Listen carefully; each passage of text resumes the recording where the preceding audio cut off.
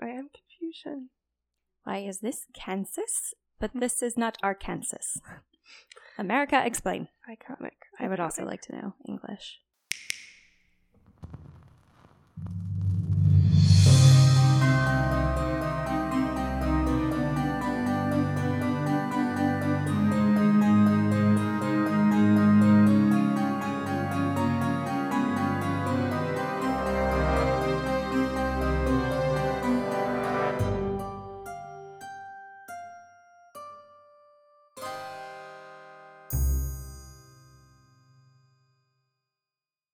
Good morning, good day, and good evening.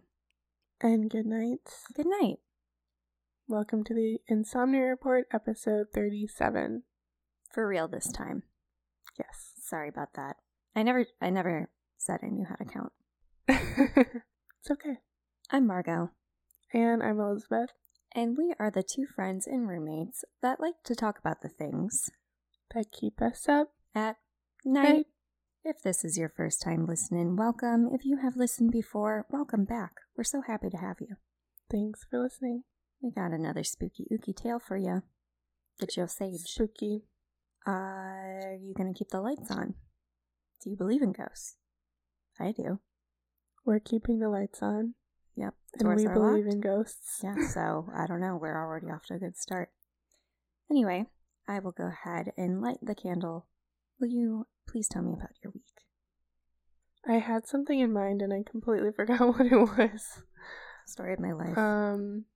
Because I didn't just want to talk about The Bachelorette again, because I feel like we do that all the time. But it is a very... But it was beautiful. Margot yes. and I cried in the last episode. It was very poetic. And yeah. Wow. We love Michael. We do. And it was, I don't know, it was a sad one. But it was a good one. For sure. For sure. What about if you? you? Sleep soundly? Well, our friend Mitch is moving to Denver, and that makes me really sad. That's kept me up, but it's okay. Because I know. Yeah, me too. We can visit him, he'll visit, but... Yeah. Yeah, I know. Shout out to Mitch. It's kind of sad. We love you, Mitch. Denver will be neat, I guess. That's where, like, all the cool kids are going these days, it seems. For real. Yeah. Like, everyone I know is in Denver. Yeah. Not really, but... Right, but I hear more about it than I had previously, but yeah. It's cool. I'd go there. You know, it's fine. Whatever. Have fun. Have fun in your little mountain town. Have fun in the mountains. Breathe in that high altitude air. Yeah. Eating Denver omelets, maybe? Yeah. Sparky. That made a noise. I made a big noise. All right. Ready to rumble? Yes. Tell me. A tale. Where are we going today? Today we're going to Ar-Kan-SAS. Okay. Arkansas. Thank you for clarifying. Just had to say that. Yes. I think it's because Arkansas was settled by the French. And they don't say their S. They're like the end of words. You know what I mean? Yeah, I know. My name is Margot. Right. I'm aware. Anyway, we're going to a town called Monticello, Arkansas. Monticello. That sounds like a wine, like a summery wine. It does. It's also the name of Thomas Jefferson's home. Oh, is he from Arkansas? No. Oh, okay. I think they pronounce it Monticello, though. But it's spelled the same. Okay. I don't know if it was named after that. Anyway, on December 25th, 1948. Christmas. Yeah, Christmas. There was a Christmas party. Yay. In Monticello, Arkansas. Happy birthday, Jesus. Happy birthday, Jesus. It was hosted by a 77-year-old woman named Katie, Caddye, Allen. Caddy? Kadia. I'm not sure. I'm going to call her Katie. We'll call her Katie. Katie lived in a beautiful 8,500 square foot Queen Anne Victorian house built in 1906 that also included some neoclassical, some Gothic architectural elements as well. And the architect that designed it, Sylvester Hotchkiss, intended for it to be the most impressive house in town. And it was. He succeeded. He did. Katie's husband had wanted to make an impression on the entire town because he was a businessman and he wanted to be seen as kind of part of the high society. But in 1948, Katie lived there with some family members, including her 54-year-old daughter, Ladell Allen, who had moved there to take care of her widowed mother. Okay. The Allens were a well-known family in Monticello, and the Christmas party was going swimmingly with all of the important people in the town present. But little did they know that it would soon take a tragic turn. Oh, no. As the night went on, Ladell, her daughter, Katie's daughter, mingled with the guests, but she seemed to be waiting for someone. At the end of the night, she got a plate of hors d'oeuvres and a glass of punch, and she walked up to her room in the master bedroom, and she used the snacks and the punch to disguise the taste of mercury cyanide. Oh, no. A deadly poison. Oh, dear. It was a cure for syphilis at the time. If it worked, I'm not sure. Okay. But it meant, this is really awful, but it meant that she didn't die right away. Oh. Ladell was taken to the Mac Wilson Hospital, which was less than a block from her house, and she died a few days later on January 2nd, 1949. No. Her funeral was 2 days later on January 4th in the house, the Allen House, most likely in the dining room, because they've used that in the past for funerals as well. Okay, all right. Lovely. The town of Monticello was shocked by Ladell's suicide. What had driven her to do such a thing? No one knew. One thing that could have influenced her decision was the fact that she was an alcoholic, but that wasn't well known outside of her family, and people, at least her family members, thought it had to be more than that, but no one knew. It was a total mystery. And in her obituary in the paper, it says, quote, "Possessed of a charming personality and lovable disposition, she believed that to be loved was to love others. She practiced her philosophy of life in her everyday living, never feeling that anything was too hard to do for a friend." Oh. So Ladell was well loved. She had lots of friends, and they missed her. They were really sad without her. And Katie, her mother, sealed off Ladell's room, and it wouldn't be opened again until 37 years later. Oh. So, a little bit more about Ladell. She was called Dell by her friends. She was born March 22nd, 1894, and she got married in 1914 to a guy named Boyd Randolph Bonner, who owned a billiards hall. Okay. And who was tall. Okay. So was that his only redeeming qualities, I guess? Is it like what else about him? I don't know. Just that he's tall? What else is there? He was also slender and had blue eyes and light brown hair. Okay. I don't know anything else about Okay, him. that's fine. In 1915, they had a son, Edvard Allen Bonner. Oh, I love those names. Yeah, me too. But he didn't go by Elliot. He just went by Allen Bonner. And his nickname was Duke. Hey, Duke. Yeah, it's cute. They moved to Texas in 1920, and her husband was working on an oil rig. What else do you do in Texas? Right. You know? Mm-hmm. But then in 1927, they got divorced, which is kind of interesting. I don't know if, how common that was. I was going to say. Yeah. I mean, that wasn't even common, in the 80s and stuff. I don't know. Right. So, I don't know. Yeah. We're not judging. I just think it's interesting. No, not at all. And then in 1930, Ladell was in Memphis running a hotel, and her son Allen was living with his grandmother, Katie, in Monticello in the house, the Allen House.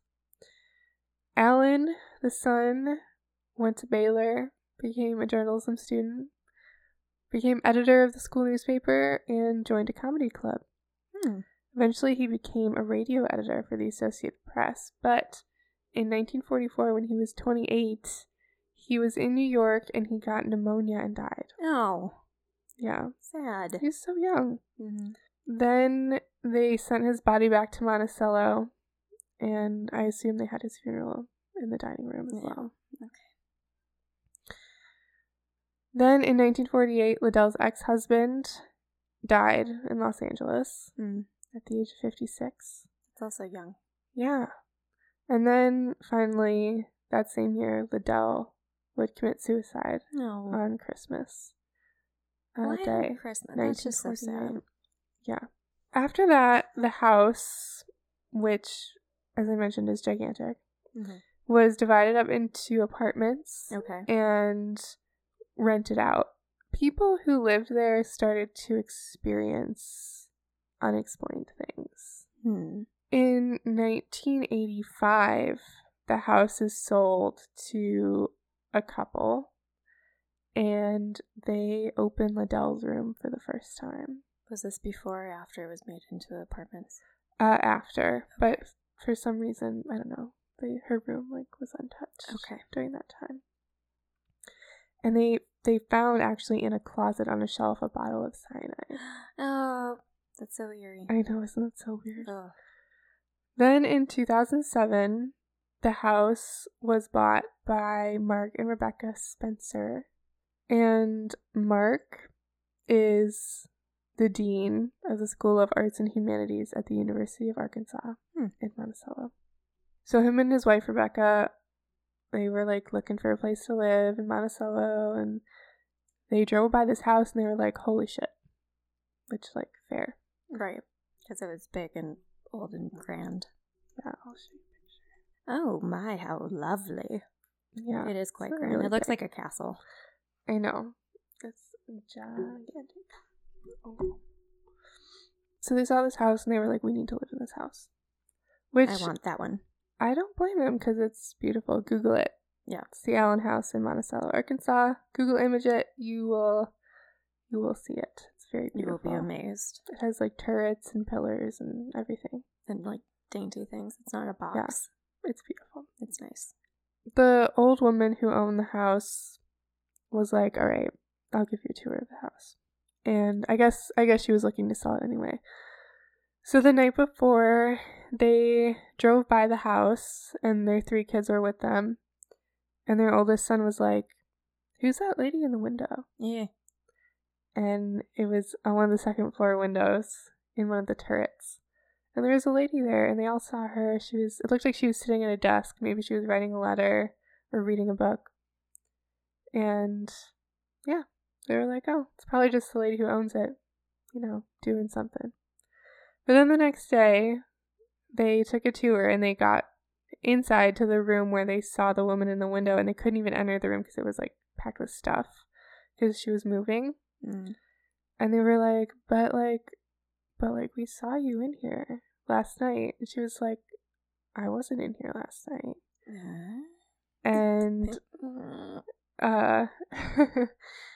she was like, yeah, no, that wasn't me. And they still bought it? What? Yeah. Well, and then this is why everyone... And then she was like, have you been talking to people in Monticello about this house? Have they been saying things about it, that it's haunted? Just curious, and for no reason. Mark was like, yeah, but I don't really believe in that stuff. And she was like, no, it's haunted. Oh no, it is. And then she told him the story of Ladell Allen, who had killed herself in that room. But then the owner was like, you know what? I think you guys are meant to have this house. Oh. She had a feeling, she said. So she sold it to them. As they were moving in, the strange things already started happening. Oh, cool. So one of the main things that happens in the house is they see doppelgangers. No. No. Absolutely not. No. Yeah, of each other. No. Yeah. No. I know. Stop. I hate it. So when they were moving in, Mark saw one of his kids next to the staircase, kind of looking into the middle distance, and he kind of looked he said he looked kind of off. Yeah.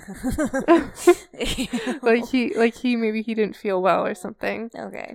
And he asked his son, like, so, like, do you like your new house? And he didn't respond. No. And then he asked him again. Stop. And he still didn't respond. I hate it. And then throw it away. Mark turned around and he looked back and he was gone. Throw the entire child away. Like, no. Burn the house. No, absolutely not. Yeah, and then later Mark found him and was like, why were you ignoring me? And he was like, I haven't been downstairs all day. So. Oh my god, I hate it so much. That's my worst nightmare. It's so weird. It's like the mirror thing. I can't do it. It's really weird. Oh god. And then the other son. No. Huh? I said no. Oh. Well, and then, so their son Jacob got mad at his older brother Joshua because he said he came into his room and would whisper his name over and over in his ear. No, Elizabeth, this is the worst one you've ever done. I'm so sorry. No. I'm so sorry. No, you're not. Keep going, it's fine. And then Joshua was like, I have no idea what you're talking about. Like, I never did that. And Mark, for some reason, he was like, everything's fine. He was like, I don't believe in ghosts. This isn't real. I'll be the first one to die. It's fine. Jesus Christ. But then the weird things kept happening, and paranormal investigators kept trying to come and, like, investigate the house, and they were like, no, like, we don't want you to come, like, you know, you'd be, like, disturbing the peace or whatever. The peace with doppelgangers? I know. Whispering sweet nothings? No, I'm okay. Oh, God. Mark said that one day he was painting in the attic. He was kind of, like, hanging out the window. And he was hanging out of the window? Like he was, like, painting, I don't know what he was painting, like the siding or something. He was sort of, like, okay. in the attic. I thought you meant, like, he set up, like, an art studio, and he was, like, hanging out of the window. I'm like, what? To like, what? Okay, I see. He was painting the house. Yeah, I got it. He was doing, like, I thought you meant he was, construction like, taking work. a portrait or something. Creative perspective. Yeah. You have to do risky things for good art. So when he came back in, the sun was kind of, like, low in the sky, and his shadow was all across the whole attic, and he was kind of like, wow, that's cool. And then wow, neat. Wow. Hey, wow. Owen Wilson, wow. And then he said that he moved, but his shadow didn't move. No. And that, for some reason, of all the things, like, really shook him. Good, finally. It only took, like, 7 years. I don't know. He was like, all right, like, let's let some paranormal investigators in and see what happens. Okay. So a team from Louisiana came in and they investigated the house. They took a lot of, like, recordings, EVPs, whatever. Mm-hmm. And then they left, and a while later they came back and they were like, yeah, like, this house is definitely haunted. What gave it away? They captured over 40 EVPs. Oh. And I want to play you 2 of them. Okay, let's hear it. I just lied.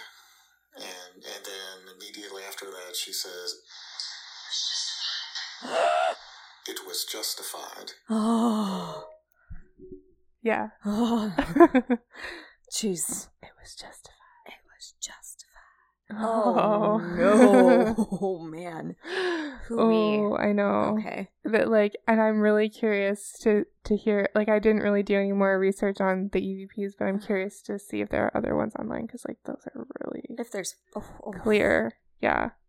Oh, God. And originally the paranormal crew, like, didn't really, like, nothing really happened to them while they were investigating. Sure, so they were kind of like, okay, like, there are no, like, bangs or creaks or anything. Yeah, like, and then they went and listened back to the recording devices and were like, oh, I was wrong. There we go. Okay. Yeah. Well, there you are. There we go. So she has a lot to say, but she's shy, you know. She does.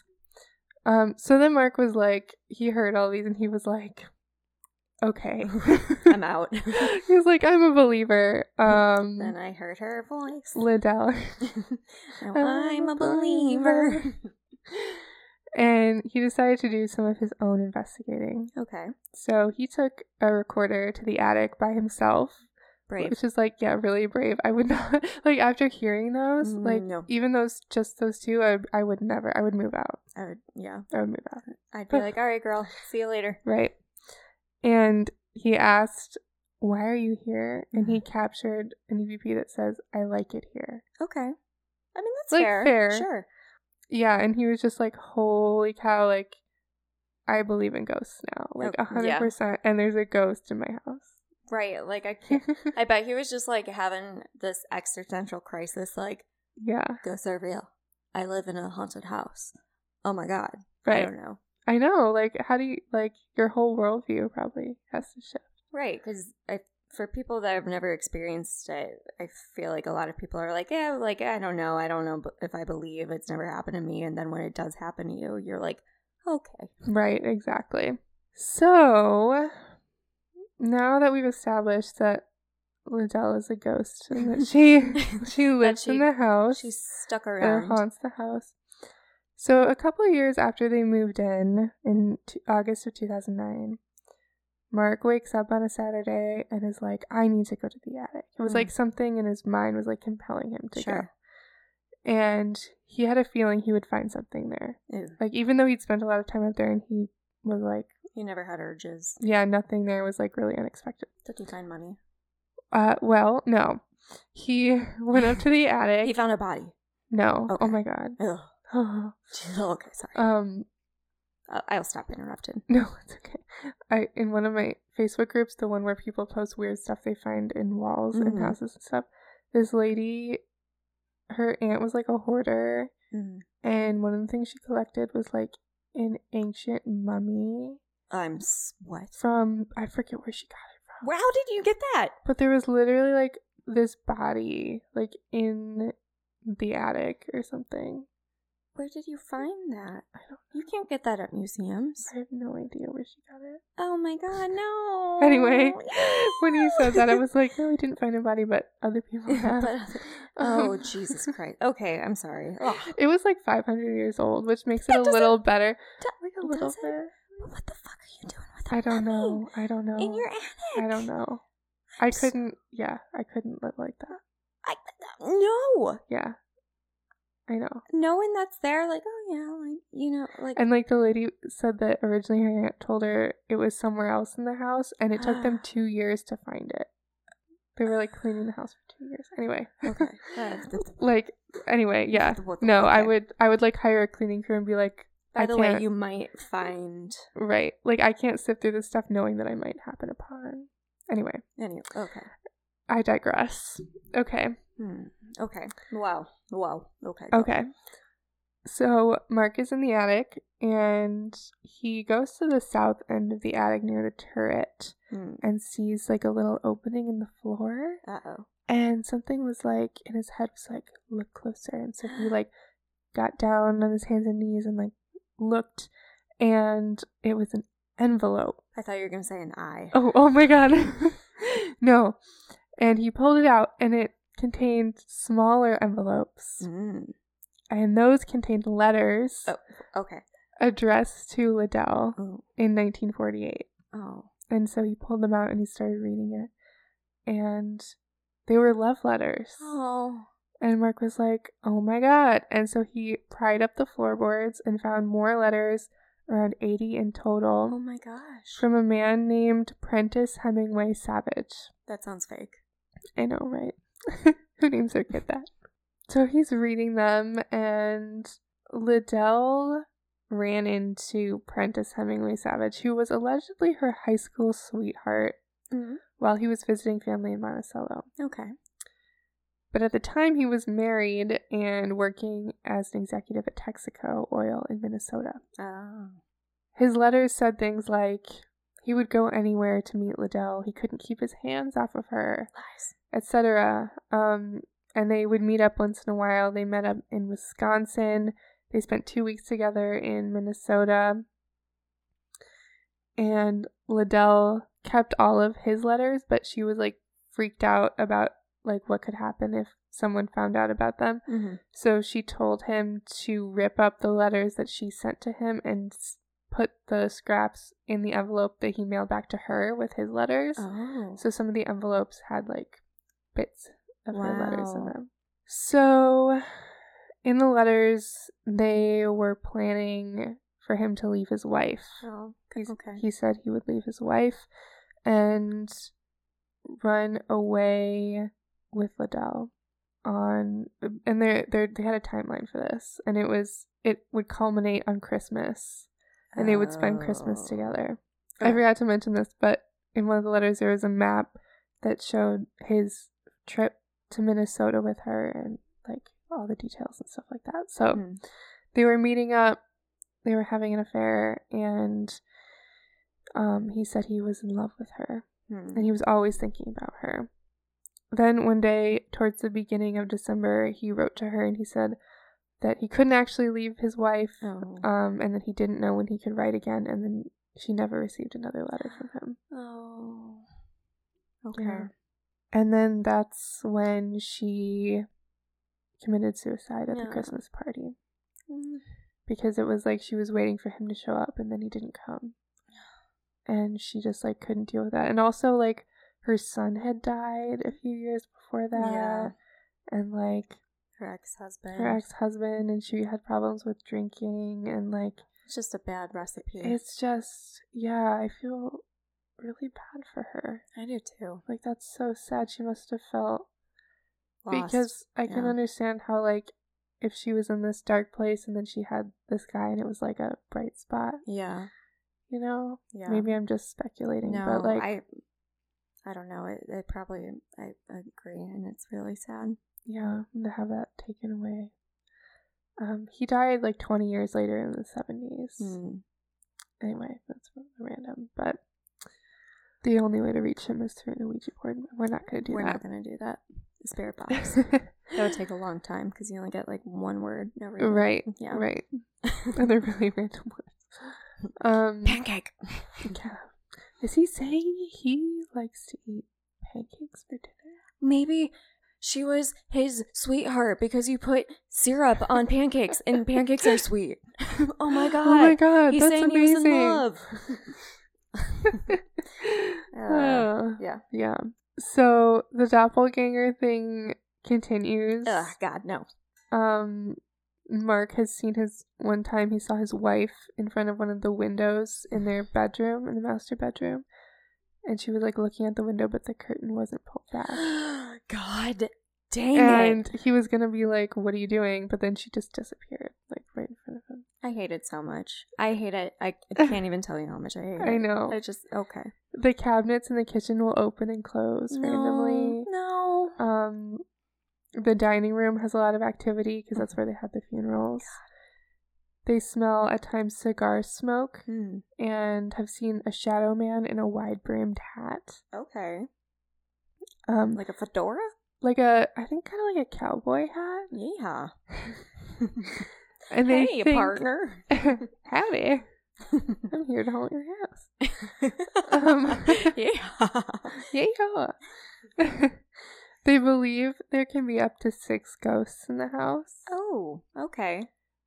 And that includes the ghosts of Ladell, of course, her son Allen, her mother Katie, and her father Jolie. Hi, okay. And a baby, I don't know who the baby is, and a man who I think is the shadow man. Yeah. And there may be more than that. Yeah. But yeah, I'm really curious about the doppelgangers, like if that's Ladell or if that's one of the others, and like why they would do that, like what their motivation is. I don't know, and I don't like it. No, I don't like it at all. I don't like doppelganger stories. I don't like mirrors. I don't know. Yeah. I can't do it. Ladell's father, Jolie, named a town in Arkansas after her. So there's a Ladell, Arkansas. I actually couldn't find if it still exists or not. Okay. Because if it does, it's like small, really tiny, like I don't even know a few people. But it's the occupation is like 6 and it's all the ghosts. Right. Or 12 and they're doppelgangers. I don't know. Oh my god. Ah. Maybe like the baby ghost and the cowboy man are from when it was apartments. Yeah. I don't know. Maybe it's unrelated. Maybe. So yeah, if it still exists, then she lives on as well in that town. But she also literally is still around haunting the house. Mm-hmm. And that's the story of the Allen House. In 2012, Mark wrote a book about it called A Haunted Love Story, The Ghosts of the Allen House. And a lot of this info is from, actually most of it is from an episode of the podcast Spooked. The episode's called Lost in Time. And also an episode of Ghost Brothers. They investigated the house and found some creepy stuff. Oof. And I want to read you part of a letter from... Okay. What's his name? Parker Wilson Savage. Savage. Edgar Allan Poe. Prentice. Hemingway. Or Ernest? What was his name? Mockingbird. What was it? Here's part of a letter from P.H. Savage to that's his Ladell, dated March 27th, 1948. So this is kind of the beginning of their affair. Okay. He says, "My dear Dell, you are indeed a sweet person to write me so promptly, and I do appreciate it so much. It seems so natural to hear from you, and I hope you will have no concern over writing because there is no occasion for it. I would rather resent it if I were denied the privilege of hearing from you if you wish to write, and I hope you will.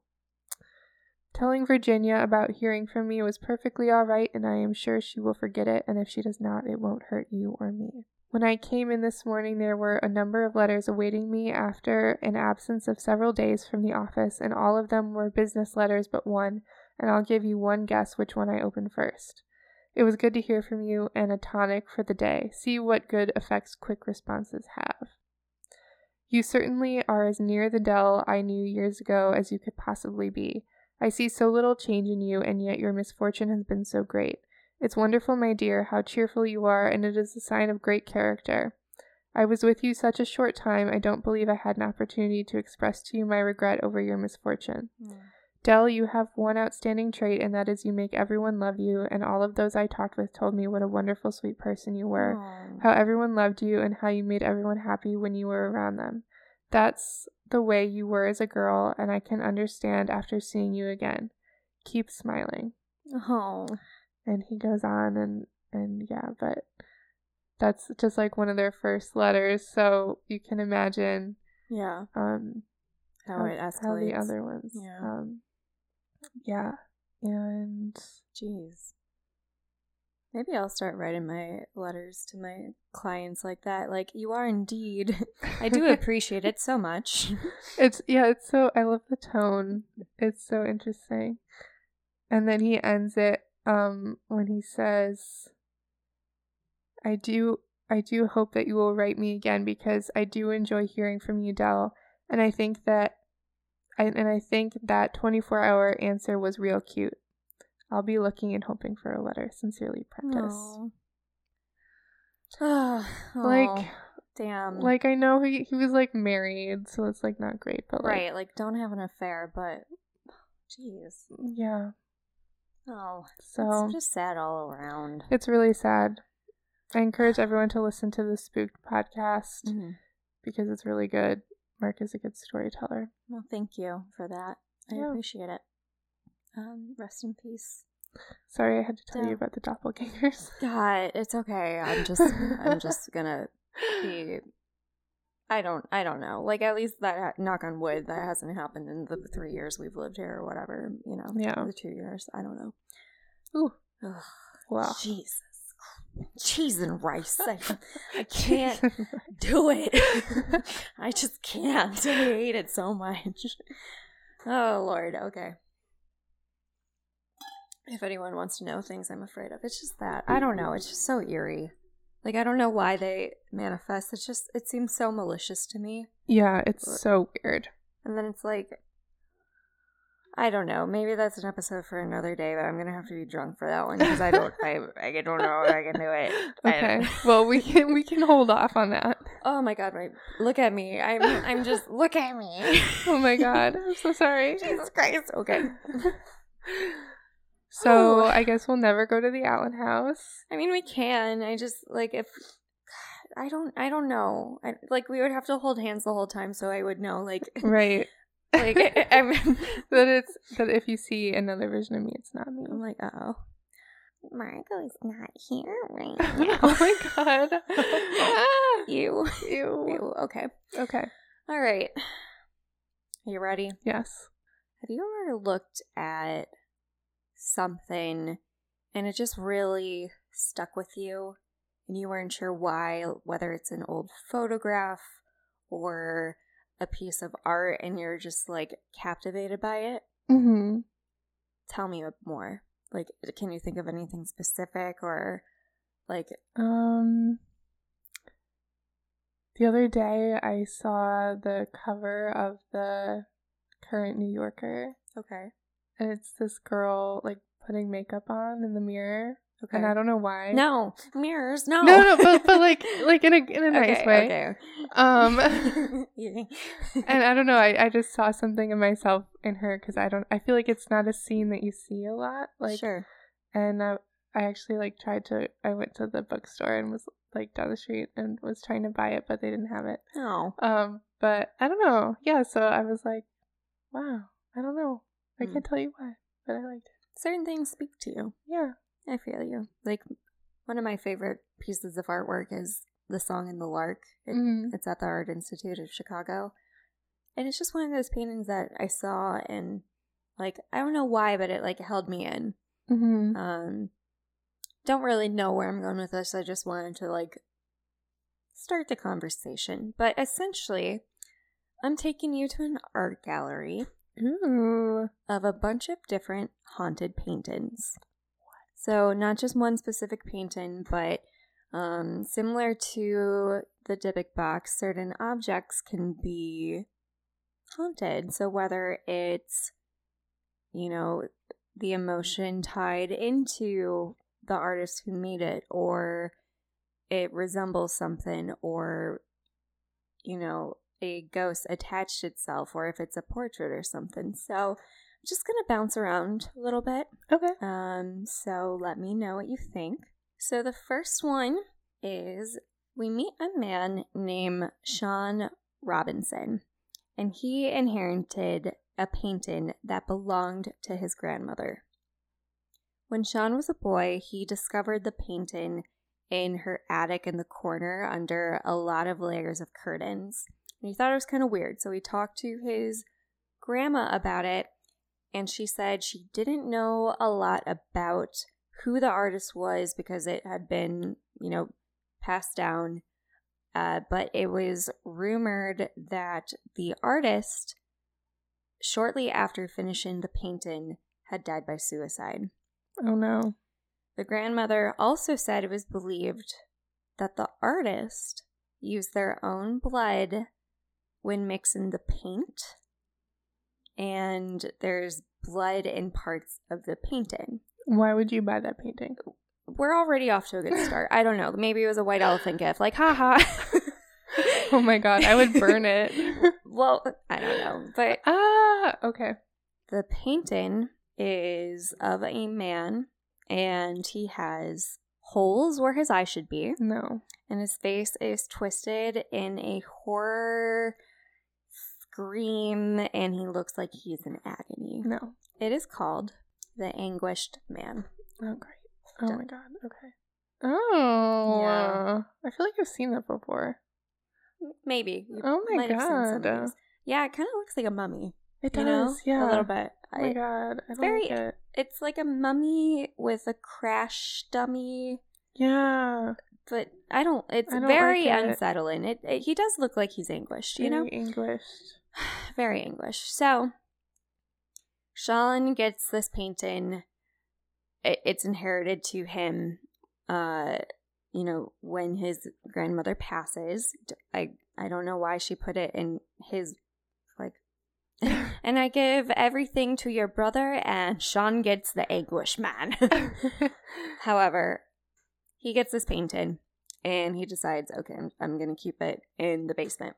Oh. Soon after, he, brings it home. He starts to hear scratching noises. Oh, no. And he starts to hear banging noises throughout the house. Oh, my God. That literally gave me goosebumps. Ugh. I hate the scratching. I hate it, too. Out of the corner of his eye, he would see things, or he would feel a cold, strange presence. His wife also said that she felt as if someone was touching her hair. Oh, no. Eventually, they started seeing a fog or mist-like thing at the top of their stairs. People who looked at the painting for a long time would get nosebleeds. What? Or they would start to feel nausea. Oh, my God. Eventually, Sean woke up to a figure of a man standing over his bed one night. No. So he's like, all right, F this, I'm out.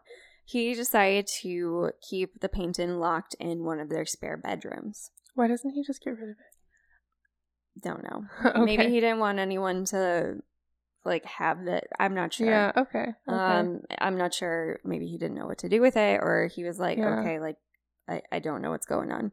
Okay. So they locked it in a spare bedroom, and they decided to keep the lights on in this room, and they actually had a camera playing, 24/7, or maybe not, but they had the camera playing at night when they went to bed. Mm.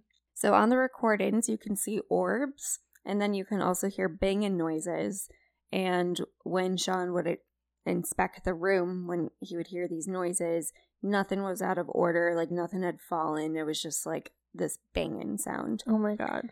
And so then they hired a paranormal investigation team called the Mysteria Paranormal Group. And this group gather around in a room, and they have the paint in there, and suddenly the room became icy cold, and they saw a dark figure appear. And then in the room, a wooden bench started to bang on its own, and then it eventually flipped over completely. Oh my God. And there were about 20 witnesses.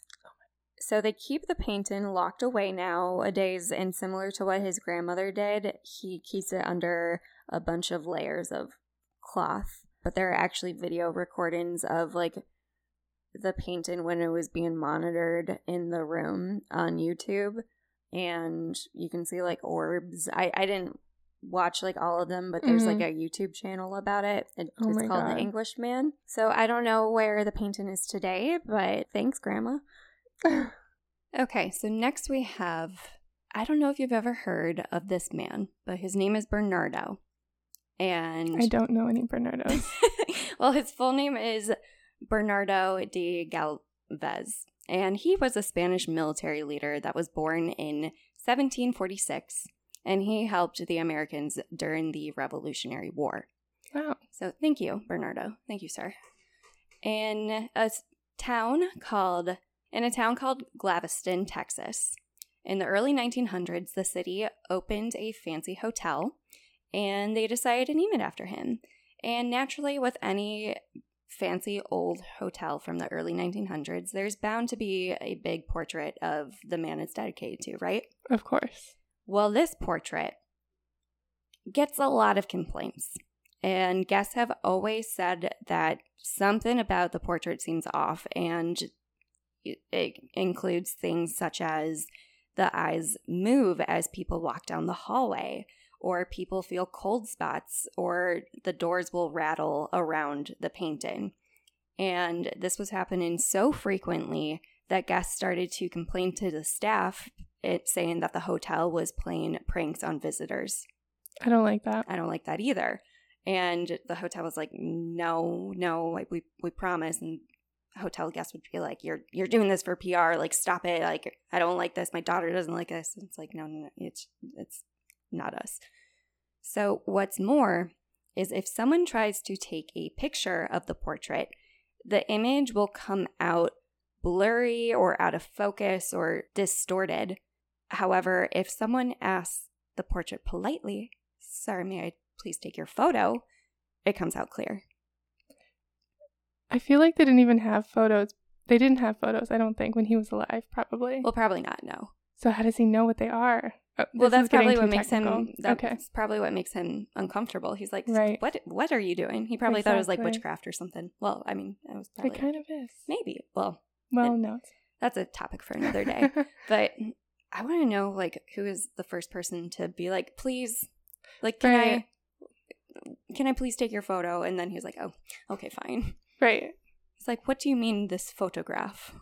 I am in oil paint. So next we have a painting by an artist named Svetlana Telets, and she always said that throughout her life she always felt some sort of presence, or that someone was near her or someone was always watching her.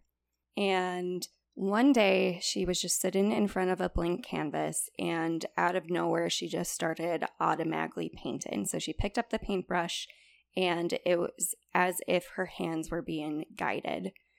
And she finished the painting in less than 5 hours, which is pretty unusual for most paintings. Mm-hmm. You could get a really good start in 5 hours, but for the most part, it takes a lot longer. Or maybe not. You know, I guess every artist is different, but when I was an art major, it took me forever.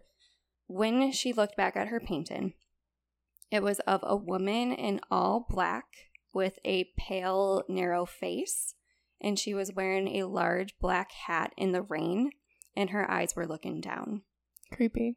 Yeah, a little creepy, and this is what it looks like. Ooh. I like it. Yeah, I don't hate it. I don't. But it is kind of eerie, for sure.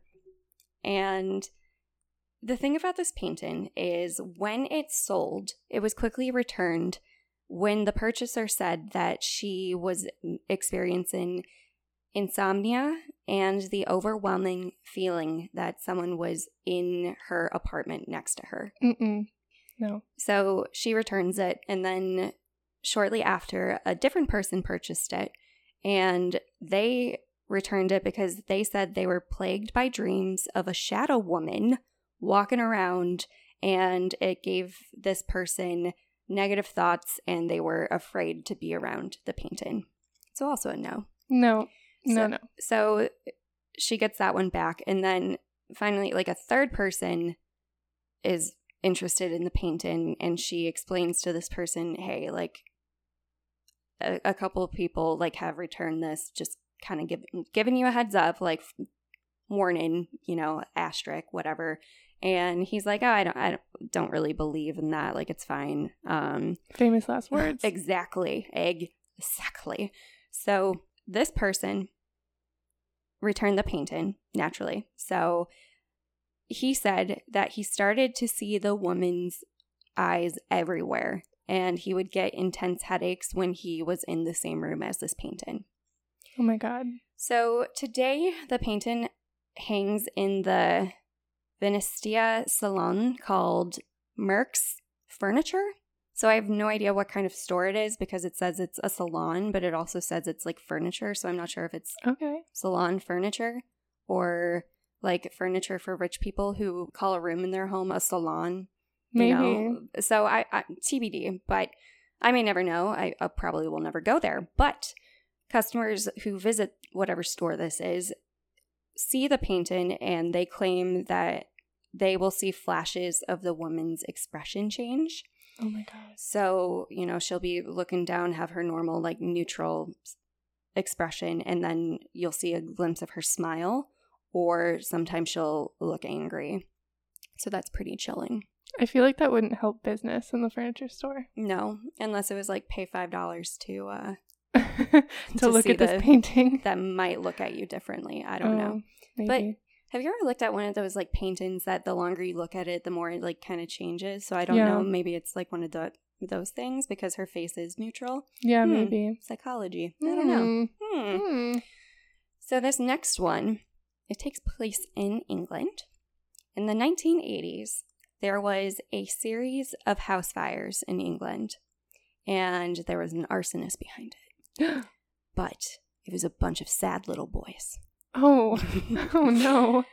The British newspaper The Sun published an article in 1985 claiming that a series of cursed images would strike again. Dun, dun, dun. Dun, dun, dun. So you sit down for your morning tea, you open up the newspaper, and a headline reads, "The Blazing Curse of the Crying Boy." So what happened is, in the area, homes would burn down to the crisp, like everything gone inside of it. Oh my God. Completely wiped out, like super sad. However, a painting of a crying boy would remain unscathed. Creepy. So you'd be surrounded in this like rubble of your home, and then the painting of a crying child would be all that's left. So no, I would also be crying. I'd be like, same. But apparently, when the firemen came to the scene during the aftermath of a woman named Jane's house fire, one of the firemen said, "Oh no, not another one." So the Sun, in the days following, got hundreds of calls from people in Britain who were horrified, and it caused a small mass hysteria. Oh my God. Which is super interesting. So in the 1950s, a Spanish painter named Giovanni Bragolin created a series of young boy portraits who were crying, and he claimed that it was the memory of a young orphan boy whose parents had passed away in a fire, leaving him orphaned. And for this young boy, this bad luck followed him, and not only the bad luck, but the fire, because the orphanage he lived at also burned down. Oh my God. So then he got the nickname the Diablo. Did he cause the original fire that killed his parents? I can neither deny nor confirm. Okay. Wow. I'm not sure. It could have just been like a weird coincidence, but maybe it's more a malicious thing. I don't So know. who's to say? Okay. I'd like to think he didn't do it on purpose, but that adds an extra element of creepy. So this poor boy, we don't know. Uh-oh. Other accounts say, or other tales of the inspiration say that it's to actually honor orphans that died during World War II. The thing is, it's not just one painting or a reprint of one particular painting, but it's a bunch of different versions of these paintings that are cursed. So, there's about 50 different variations of the crying boy, and all of them were cursed, and even the reprints. So I don't know what kind of voodoo went into that paint to cause that, but oh my God, pretty wild to say the least. But like I mentioned, the paintings of the crying children were sometimes different, different boys all together, or sometimes there were like 3 boys crying, or sometimes it would be a girl. But for whatever reason, these were really popular. British people. Right? Like right now, it's the like monoline abstract art is really popular, or like eucalyptus, or like sketches of farm. I don't know, but for some reason, people saw like these crying children and were like, that would look really nice in my kitchen, like that would look nice in my salon. I want to look at this every day. Oh my God, no, wait, actually it'd be hilarious to put that like when you're chopping onions. Oh my God. It's an excuse. Right? Okay. I mean, I could see that, but I'm not going to risk it. But the identity of whoever the boy or the children was never known. And it's also believed that the painter Giovanni was a pseudonym for a man named Franchot Seville. So he also might have been a pseudonym for another guy named Bruno Amarillo, who did exist. So it was a pseudonym of a man who existed. Pseudonymception. Whoa. It was like a Russian doll. Just like an onion. It was an onion. An onion. Yes. I've got many layers. I've got many layers. Like, ogres are like onions. Giovanni's like an onion. Or what else? Like a jawbreaker? Yeah. I don't know. Yeah. Layers. Layers. Like an onion. Sure. We'll go with it. Maybe that's why he made all the crying. Because he was an onion. Bruno, like the guy that did exist, lots of his paintings were the ones that were made in mass production. So with the mass hysteria that came, the Sun a couple of days later, I think kind of as a PR thing, was like, okay, like, let's try to fix this because people are freaking out. And they wrote another article saying that if anyone had one of these paintings, they could send them into their office, and then the son would have a bonfire and burn these paintings for them. So it turns out that they received 2,500 crying boy paintings. Oh my God. And they were sent in to help like ease the tension. So the fire department had 50 different accounts of house fires with the crying boy painting still intact. Oh my God. So the son did actually burn it, and you can see pictures of it online or accounts of like the actual bonfire. But in 2010, so like after that, things kind of died down. But like this actually helped business for the son because, you know, like when people are in panic, like people bought more newspapers. Oh, yeah, for sure. And it was before like the internet, you know, so it couldn't be like, oh my God, did you see this? So it's like, wait, I want to read this. So right. I don't know. But they burned all the paintings to kind of let people calm down a little. So that was kind of, it died down after that. But then in 2010, a British journalist and comedian named Steve Plunt looked into this case. And he was trying to reach a bunch of different people that had their house burned down and see if they could, you know, talk about the painting. So he was able to contact the woman named Jane, who's one of the survivors of the house fire. And she explained that she was just really drawn to the painting. She was absolutely in love with him. And she was like, I need this in my home. And now she like can't look at the painting. Oh my God. So Plunt got his hands on one of the paintings, and there's actually a YouTube video of him setting the painting on fire, and it actually doesn't burn. Oh my God. Which is super weird. So so creepy. I don't know how like all the paintings of the sun did. Maybe they were the reprints, or maybe it was more concentrated. I don't know, but it is weird because he's weird. Like trying, and it's like, what did he do with it then? Do you know? I don't know. I'm not sure. Still exists. Still exists. Dun dun dun. This was actually featured. Jane's story was actually featured on the Ghost Adventures spin-off, Deadly Possessions. So I believe one of the paintings is in Zach Bagans' museum. Of course. Naturally. Of course. So next we have an artist by the name of William Stoneham. He was born in 1947, and he was adopted in 1948. Him and his adoptive parents stayed at his grandmother's for a while in Chicago to, represent, to save money for a little bit. And he recalled that the home was so small, or they were so crowded together, that he had to sleep on like a tiny mat. So he became friends with this girl in the neighborhood. She was like about 5 years old. I think he was 6 or 7. And he just remembers her fondly. And, you know, they were friends growing up. Like everyone has a childhood friend like that. Yeah.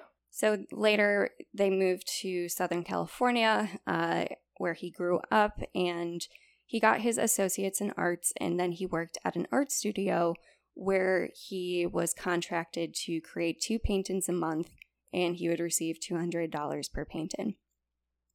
He came across a photo of him and the little girl when he was trying to find inspiration for what to paint next. And he found the photo of him and the little girl he was friends with, and he decided to kind of put his artistic spin on it, and he decided to recreate it in 1972. So in the painting, it shows a boy with dark eyes and a downward smile, so a frown. And next to him in the corner is a life-size doll, and both of them are standing in front of a glass door. Behind the door, there are a dozen little hands reaching out from the darkness, like reaching for them, but can't get through because of the glass. So it's kind of like a zombie thing. It's very eerie, especially because you only see the hands and you don't know like what's attached to it. Oh my God. The painting is called The Hands Resist Him. Oh my God. The painting was, like I said, inspired by the photo. And it was also partly inspired by a poem that his wife at the time had written. So you can look up the poem. I'm not going to read it. here, but it's a very eerie painting in on its own. So this is what it looks like. That's really creepy, and I don't like it. Yep. It's very unsettling. Like, the little hands. It's the thing. It's one of those things. The more you look at it, the creepier it is, because you're like, oh, okay, like a little boy, like he looks sad, like maybe his yo-yo broke, but then you're like, oh, and that little doll girl. No. She's holding like it looks like a pipe bomb. I don't know. Oh my god. It's not. It's a battery, but like a battery. Like her own battery, which is kind of creepy, right? Oh, like did she rip it out or did he rip it out? Oh my god. Ugh. It makes you think, you know? But anyway, and like the hands resist him. Like that's just such an ominous title. But anyway, I love art. It's fine. So when the painting was finished, it was on display in the Fane Garden Art Gallery in Beverly Hills. A man named Henry Dildes was an LA Times critic, and he wrote about it. I do not know if he wrote it in a positive or negative light. I don't know, but he was a famous art critic. And he wrote about the piece, and then an actor named John Marley purchased it. If you don't know who John Marley is, he was in the movie The Godfather, or that's at least what he's best known for. And he played the movie producer that woke up with the horse head in his bed. Nay. No. And then what's weird though, is within a few years, the owner of the art gallery, the art critic, and the actor who purchased the art, they all passed away within 1 year of being in contact with the painting. Oh my god. So very weird coincidence, I'd say. Yeah. So after that, like the painting would be unheard of for a while, at least to William, because I guess like when you sell your art, it's not like, you're like, hey, like just checking in. Are you enjoying it? I don't know. So he's like, just give me my money. It's okay. But he sells like reprints of it. But anyway. Why? I mean, he's an active artist and I don't know. Okay. So like I said, the painting was unheard of again. Like he didn't really know what happened after that. And in 2000, there is an eBay post about a haunted painting. And the eBay post said this man was trying to sell it and he didn't, he had found it abandoned in an old brewery that was abandoned. And he thought it was weird that, when the brewery shut down, why like everything else was gone, but this painting was left behind. So he took it and he took it home. And he quoted, and there's a really long eBay article about it that, as there are, like if you listen to the Dybbuk box, there's a whole thing. But yes, here's a little snippet of it. The writer said, quote, "At the time we wondered a little why a seemingly perfect fine painting would be discarded like that. Today we don't." 3 exclamation points.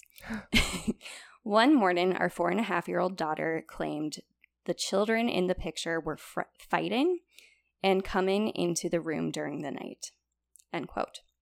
So the father said, no, it's okay. It's just your imagination. Paintings don't do that.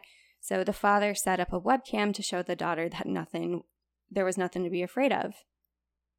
But there was something to be afraid of. Oh, no. Because the images would, in fact, change form at night. Oh, my God. I do not know if there's any images or recordings of this. I'm guessing probably not, because in 2000, the webcam quality was like 1 pixel a second. Like, it was bad. Bad news bears. But also in the eBay post, it said that there was a bunch of disclaimers. If you are faint at heart, or if you are emotional or at risk of things, or like you don't want some sort of paranormal attachment, do not buy this painting. We are not liable for anything that happens to you, like all that fine print. And there were reports coming in of strange reactions upon even viewing the pictures that he posted. Oh my God. Which included people feeling violently ill or fainting. Children would scream upon seeing the painting. And observers also reported being gripped by an unseen entity. No. There were also reports of hearing strange voices or feeling hot air as if someone opened an oven door. So weird. Yeah, because normally you feel like cold spots. You Right. don't feel hot air. Yeah. Does that mean the ghost just had like nacho? Like, I don't know. What does that mean? I don't know. Does it mean Spicy like ghost? it's a portal? Spicy ghost. It's a portal to hell. I don't know. Oh my God, maybe. Maybe. So the eBay posting had over 30,000 views, which I think for 2000 is pretty impressive because it was before social media and sharing and everything. And it sold for $1,025 after it was just an original price of $199. Wow.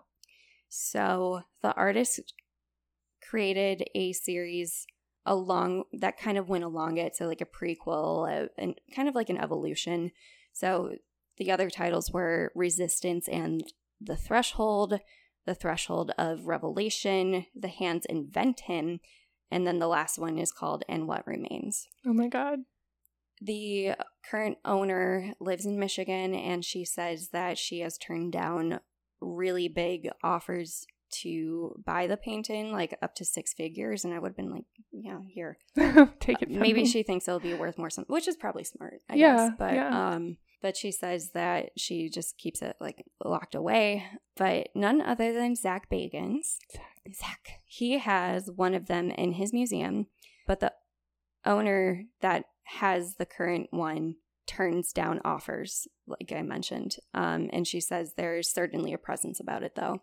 Speaking of Zach Bagans, he owns some artwork that was created by none other than Pogo the Clown. Some know him as John Wayne Gacy. No. So I'm going to spare details on him because that will definitely be a topic for a later day, and I don't want to spoil anything. But basically, what you need to know is he went to jail for whatever he did. He was a serial killer. He was a serial killer. You said it, not me. But when he was in jail for being a serial killer, he picked up the hobby of painting. How charming. I know. He got his hands on a box of like oil paints or whatever, and he's like, okay. So he painted self-portraits. He painted portraits of like the 7 dwarfs. He painted Charles Manson or Hitler or a bunch of other things. And even if you don't know it's painted by a murderer, they are still really creepy paintings. Here, I'm going to show you this one. The clown. I hate it. I hate it so much. It's so bad. No, it's so horrible. creepy. I hate the clown. Yeah, I know. No. So one of the people who purchased it right away had bad luck, including the unexpected death of their dog. No. So don't, like, nothing to the dog. No, like, they don't deserve that. And then their mother also got diagnosed with cancer. Oh my God. So he got rid of the painting. And then the person who received it after that had someone they loved get into a car accident and they died. Oh my God. And then when that person got rid of it, they had depression and attempted suicide. No. So something also interesting about this is Johnny Depp actually had one of the paintings, but he purchased it because he thought that the money would go to the victims' families. Mm-hmm. But when he found out it didn't, he was like disgusted and he got rid of it. And he says, like, to this day, he's like horrified of clowns now. Also, Zach Bagans has a lot of some of his artwork or some of his things. It's called like murderabilia. Oh, okay. You know, like a lot of people collect it. But he also has like the last pack of cigarettes that John Wayne Gacy had before he died. Random. He has like Ted Bundy's glasses. He has stuff from Charles Manson and like so weird. The Night Stalker. Like it's weird. I hate those paintings. They're horrifying. They're horrible. They're especially. So I don't know if you've ever heard of Edvard Munch. Yeah. He painted The Scream. The Scream is kind of a creepy painting, but he actually has a different painting that is haunted for sure. Oh, good. So it's a piece called The Dead Mother. Mm. And it was made to honor his mother who died of tuberculosis when he was 5. So in the background, there is the dead mother laying in her bed. And then there is a child with its hands on its head, kind of like it's screaming, but it also kind of looks like it has its hands over its ears, like I don't know, but it's very unsettling, and it's obviously very sad, but people say that they feel the eyes of the child will follow the viewers, and if people are in its presence, you can hear the bed sheets rustle. No. The last thing I want to end on is there is the Cleveland Art Museum. Mm-hmm. Cleveland. So they made a Claude Monet exhibition, and they captured a strange photo, and I'm going to have you take a look. Who does that look like? Oh my God. They captured Claude Monet. It looks like a person. Standing. Is that not a person? It looks like so that's the thing. It looks, because most ghost pictures, they look kind of like transparent, but this looks like a full picture. But what's weird is at the bottom, there's actually a picture of Monet, and then there's this, what looks like to be Monet's ghost on the balcony. And, the museum claimed, like, they published, like, we did not edit this photo at all. Like, it would be a really weird coincidence that some old man just so happened to look like Claude Monet the day we finished the exhibit. Like, it's a weird coincidence. So museum staff said that they saw, like, a man walking around the museum that kind of looked like him. But oh my God. they were really unsettled and not expected it. So I think he was just, like, checking out the exhibit they made for him. Okay. So, I mean... Thanks, Monet. Yeah, but that is my haunted art collection for you. Wow. Yeah. Thank you. Of course. So, I guess just be careful where you buy your paintings. And also, as always, be mindful of what you purchase on eBay. If it says it's haunted, like, please don't buy it. Trust it. I don't mess with that. But anyway. Wow. Hope you enjoyed it. I did. I wonder how paintings become haunted. I would like to know that too. I don't know. Especially if the painter, like, had no intention of right, exactly. doing anything. I don't know how anything gets attached, or the boy, like, how did... I don't know. It's like, is it residual? Or I guess some paintings just have a lot of emotion in them. Yeah, that's I don't know. true. I don't know. I'm sure a bunch of psychologists have a lot to say about it, but... I'm sure they do. Yeah.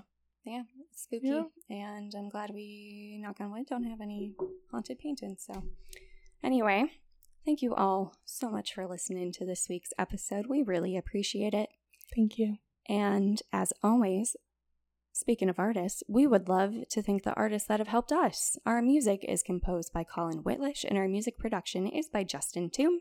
And our cover art is by Erica Chase. Would you like to tell them where to find us? You can follow us on Instagram, Facebook, and Twitter, and email us at theinsomniareport@gmail.com to submit a listener report or suggest a topic for a future episode. We would love to hear from you.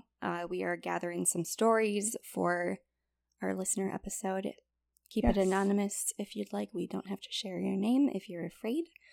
Don't be afraid. It's okay. We're nice. We are. We promise. swear. We will see you next time for a classroom report for episode 37, for real this time.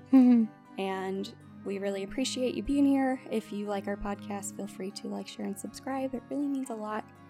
Yes, please do. Let's stay sleepy and spooky. Good night. Good night.